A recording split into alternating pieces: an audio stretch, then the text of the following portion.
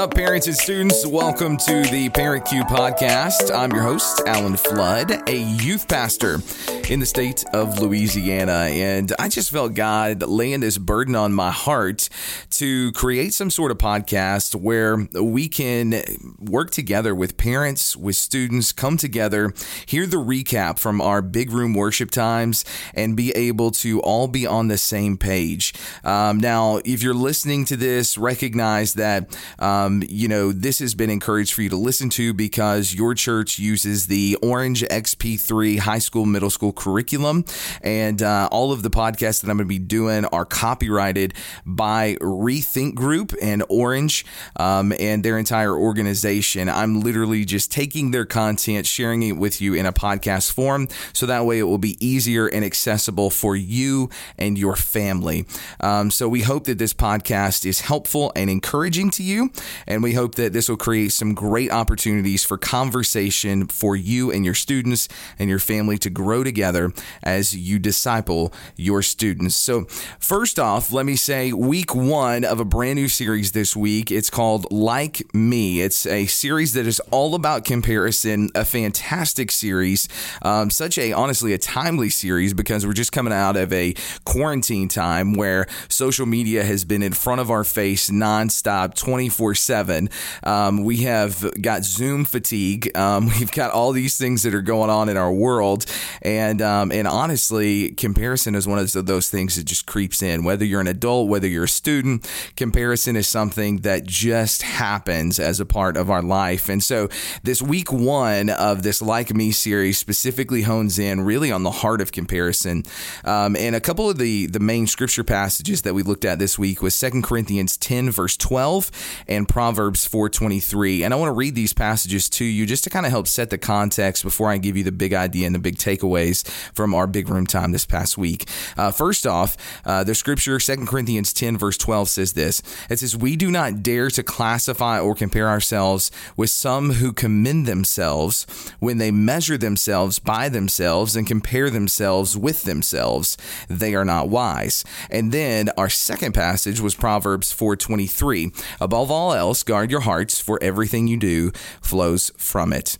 Taking a look at that first passage, 2 Corinthians 10, verse 12, what we see is that Paul is giving us some very strong words here, basically talking about using a measuring stick or a ruler in our life. If we were to say, how am I measuring up in all aspects of my life, as far as, from the life of a teenager, how I look or how many followers I have or how many likes I have or who's, checking out my Instagram feed and all these sorts of different things. How are we measuring those things up? And the reality is that what Paul's saying is if we measure all aspects of our life against ourselves or against other people who are similar to us, it's going to constantly be this ever-changing roller coaster type of mentality, this roller coaster type of ruler almost, where it's constantly up and down, up and down.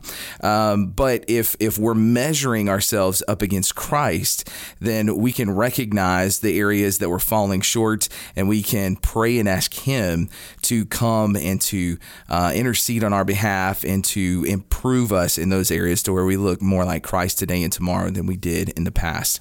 The second passage that we looked at was Proverbs 4:23, talking about using the strong verbiage, guard your heart, which is so important for students and adults, because whenever we don't guard our heart, we just let anything in.